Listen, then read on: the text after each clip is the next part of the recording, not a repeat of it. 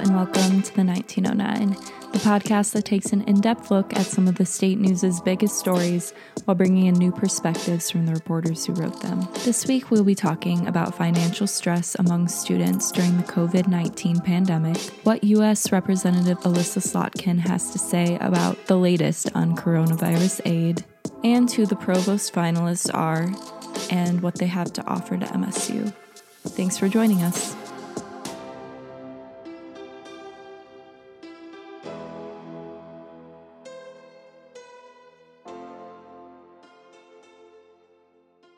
So I'm here with Kaishi Chhabra. Thank you so much for being here today.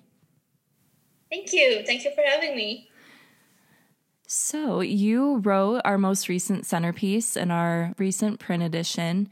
Can you talk a little bit about what your story was? I know it was about financial stress during the pandemic for students. So how did you kind of come across this story and get to writing it? So first of all, just because I am also a student employee on campus, so I know that a lot of students, a lot of my coworkers who have not been able to, have any source of income, probably because all these jobs on campus have been shut down, and I know they're really very stressed out.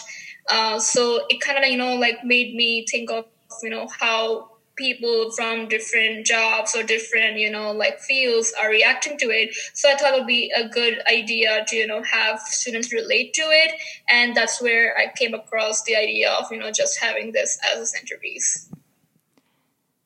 Yeah, so what did some of the students you talked to say about some of their personal struggles right now? Honestly, I was very shocked about how different perspectives I came across with. For example, Hannah Bloomfield, she is, I believe, a junior at MSU, and she had two different jobs. I think one of them was at the gallery and the other was at MSU Pro Art Museum. And she has, not been able to attend the gallery job anymore since it's, the dining has been shut down for students to work in there.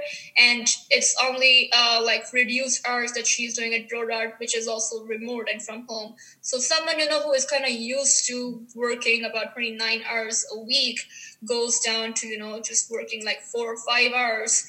Is obviously there's a significant, drop in their income.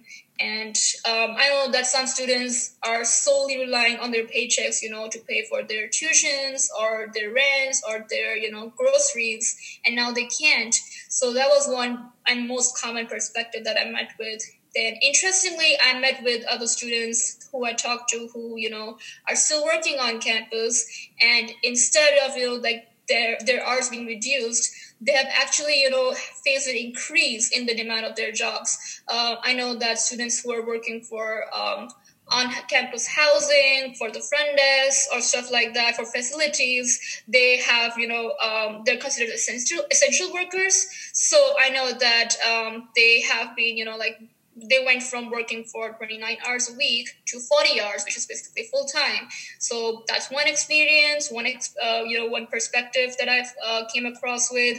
And then other students who are maybe freshmen or senior who have a completely different story, coming in as a freshman who they can't really, they are not facing that much of a drop, maybe because for them, some of them, their parents are still supporting them or they have their, savings from their summer jobs. Whereas for the seniors who are now entering into a whole different zone of trying to find, a full-time employment and they can't, that's a whole different perspective. Yeah, so kind of going off of, seniors who are about to graduate and go into, I guess, the workforce under these circumstances, I guess, what are some of the concerns that students had about, moving forward and being able to pay for the essentials like rent and food and stuff? So to my knowledge, from what I have heard from the students I interviewed, and the Career Services Network, which is an essential branch of MSU who helps all these students who are about to, graduate, find employment.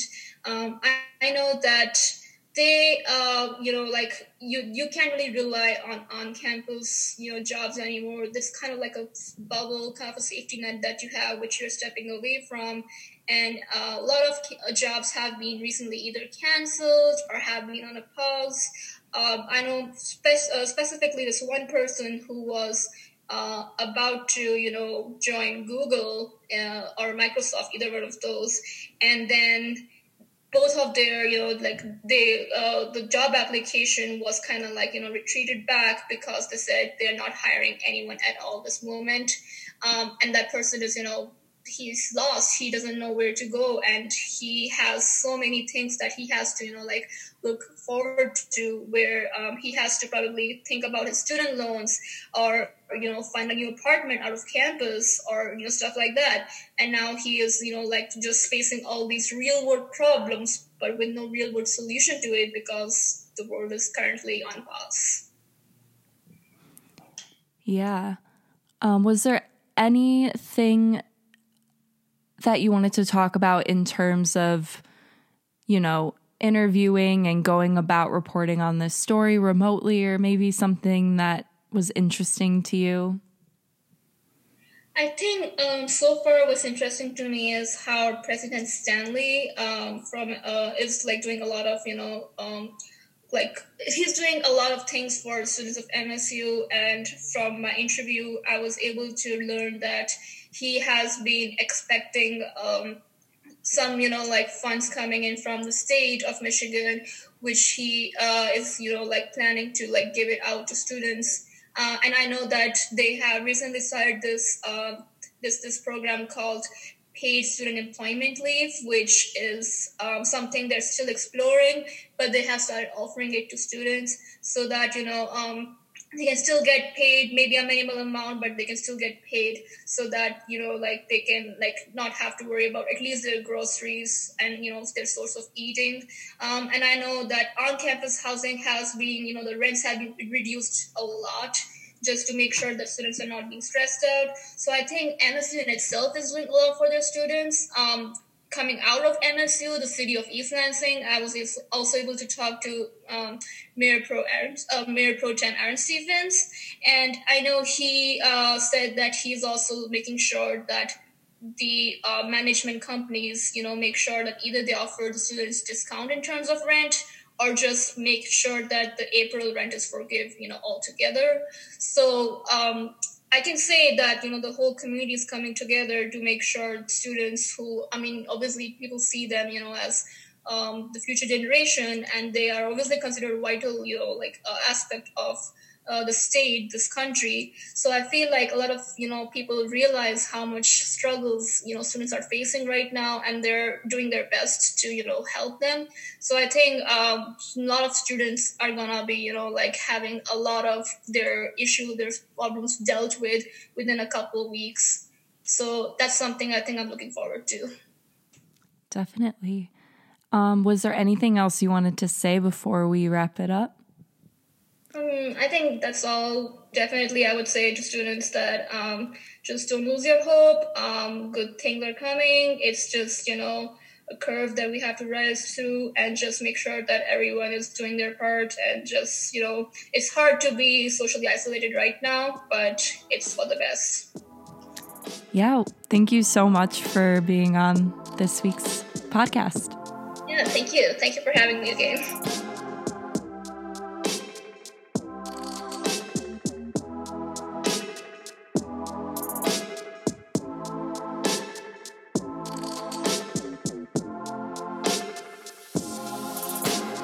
I am now here with Carly Graham. How are you, Carly? I'm good. How are you? Oh, good. Thank you for joining us. Thank you for having me. So let's talk about the provost search, which we haven't really talked about on the 1909 yet. Things are still moving forward, even though we aren't on campus. So can you talk a little bit about some new developments and the provost search? Of course. Well, all of this began at the beginning of September when June Uat resigned. And then in October, they announced that they were beginning a search after Teresa Sullivan after she took over as interim provost. So I think that the newest developments right now are that there are 3 finalists who are Wanda Blanchette, Antonio Tillis, and Teresa Woodruff. So those are the final 3 and who may be taking over as MSU's provost next year. And they're supposed to be announcing who will actually be getting the position either in April or May, according to the MSU provost search website. And can you talk maybe a little bit about what each of these candidates have to offer? Yeah, so all 3 candidates bring a very diverse set of experiences and backgrounds. So Wanda Blanchette, she is currently at Rutgers University, but she has also worked at University of Missouri, Kansas City, the University of Colorado, Denver, the University of Wisconsin, Milwaukee, and Syracuse. So she has been serving as an educator since 1997, and she has been working very, very focused in research. Like, that's her main agenda. She likes to push for research, and she is interested in expanding MSU's research. And she also just has a lot of background in helping students that have dealt with anything like disabilities. So throughout her entire academic career, her main research that she's done herself personally has been in helping special needs students. So that's what she kind of has to offer. Antonio Tillis has been at a lot of different places. Right now he's currently at the University of Houston, but prior to that, he worked at the College of Charleston, Dartmouth College, and Purdue. He's been working in education since 2000, and he began at Purdue. So a lot of his background comes from helping different places kind of incorporate more diversity, equity, and inclusion things into their campus. So one of the big things that he talked about was how when he was dean at Dartmouth College, he helped create a curriculum that included having like sexual assault training, kind of, as that there was a class so everyone would be on the same page about what their policies were and stuff, and that was implemented into their curriculum, so all students had to do that. It's kind of like our RVSM, if I understand it correctly. And he knows that currently MSU has a strategic plan in place for kind of helping out with the RVSM work group. And so what he wants to do at MSU is assist in that. He doesn't want to come up with a new plan on his own, but he wants to join forces and kind of use everyone's experience to kind of push that along and make it go better. And then Teresa Woodruff is the final candidate, and she has a 56-page CV, which is really telling of how much experience she has, but it's all pretty much from Northwestern. She's been there since 1995. She has been at Northwestern University since 1995, and she has done things like starting as an associate professor in the Department of Medicine and the Department of Neurobiology and Physiology. And then she has then worked her way up to be the dean of the graduate school there, and she is the associate provost for graduate education at Northwestern. So she has done a lot of research in like more medical fields. So that's kind of what she brings to the table. She also has a great interest in talking more about research, and she wants to make sure that people at MSU are having the conversations that need to be had, and she kind of wants to restructure things so the people that are in charge can actually effectively lead these conversations and make sure things that are kind of being swept under the rug are actually being talked about and addressed. So my understanding is that each of these candidates visited campus virtually. There were 3 different virtual campus visits via Zoom. The community was able to ask questions through a form that was released earlier. And so then by the time that the actual virtual forum rolled around, they already had their set list of questions. But there were a couple questions that were asked of all three candidates, and then there were questions that were individually written and asked of them as well that weren't asked to everyone else. Awesome. And so is this essentially like the last step before we discover who it is in April or potentially May? Yes, this is the last step. After the 3 virtual visits online, people were able to submit their feedback. Community members were able to submit their feedback through a form as well. And then that form has since been closed, but the provost search committee will be announcing who will be taking over either throughout this month or May. Well, thank you so much for being on today, Carly. Thank you for having me.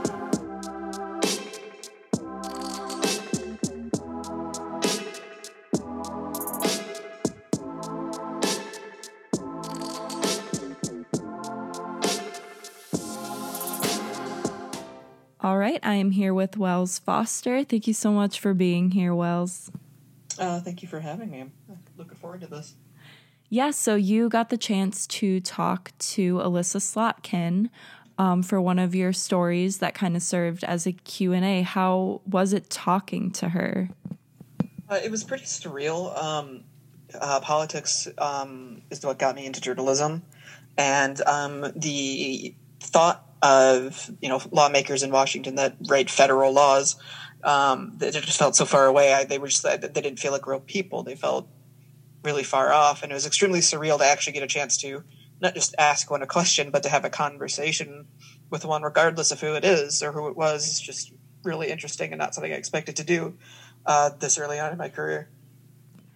Yeah, so you got to ask her a lot of questions. What were some of the highlights, do you think? So my favorite question, and the one I have been saving since she contacted me, was I was really interested in how she or other lawmakers in Washington would handle the mental health crisis brought on by coronavirus.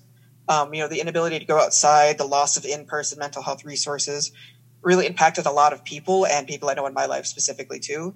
And I feel like that's not something that's being addressed too much outside of social media. It's not really anything that's hit the mainstream. So that was my priority to ask her when I had a chance. Yeah, what did she kind of have to say about that? So she liked the question. That was a focus of her Q&A she did in, I think it was Wells Hall a few months ago. It was in the winter. And she directed people towards resources and encouraged people to take advantage of anything they could. But she didn't have anything off the top of her head, I don't believe. And to my knowledge, they're not making any major pushes for mental health in Washington right now. So you talked about the stimulus package with her and how it kind of leaves out dependents, which a lot of college students are considered dependents. So what did she have to say about that?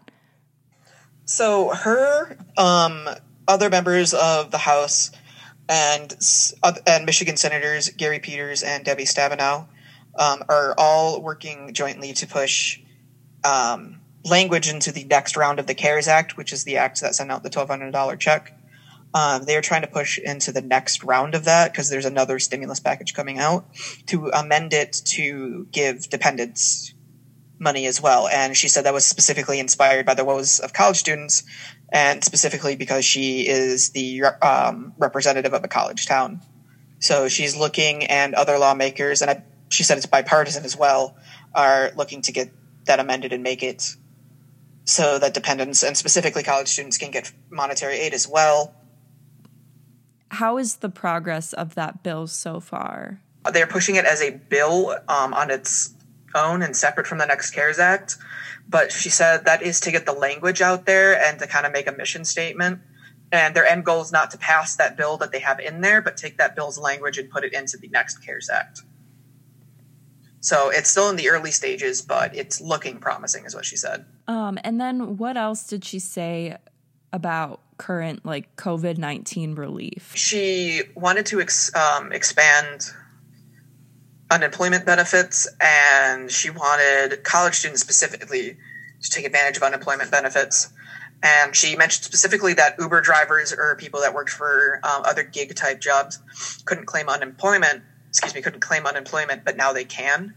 And she also mentioned the expansion of just unemployment payments. They're given an extra $600 or up to an extra $600 per week. And she just really urged everybody that could to take advantage of that. Awesome. And then you did ask her about anything else in the bill that college students should know about. Can you kind of talk about some things that might be helpful for college students? Yeah. So she specifically mentioned that this was a generational event, and she was around our age. She was in our early 20s. So about a college age when 9/11 happened. And she wanted to let college students know that COVID-19 is going to be a generational defining event. And she just wants people to make sure that they're ready for changes when we get back to normal. And she again mentioned 9/11 with having to take our shoes off at the TSA. And she said that there might be things like that happening, but she wants specifically college students to know that because this is our first generational event, whereas, generations before us have had theirs. There was, JFK assassination, 9/11, there are several other things. So she just wanted us to know that this is our generational event and that this is going to define how we are as a generation going forward. And again, she stressed specifically college students need to take advantage of unemployment because we're not at the rate we should. More of us should be if we're unemployed. And that can be really helpful for, any expenses that we have. Is there anything else you wanted to mention about this Q&A? It was just kind of a spur of the moment thing. Her, I believe her communications coordinator called me on April 7th or 8th in the morning and reached out to me asking if the state news wanted to speak to Representative Slotkin. And I believe she reached out to me specifically due to the interaction I had with her at the Wells Hall student forum. So they came to us on that.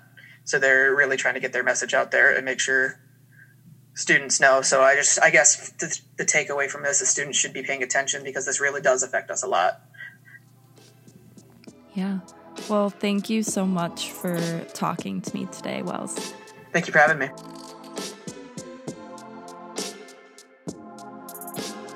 Thanks again for joining us this week on the 1909, the podcast that takes an in-depth look at some of the state news's biggest stories while bringing in new perspectives from the reporters who wrote them. You can find more of our content on statenews.com or by following us on Twitter at @BSNews or on Instagram @StateNews. We'll be back next week to unpack even more stories.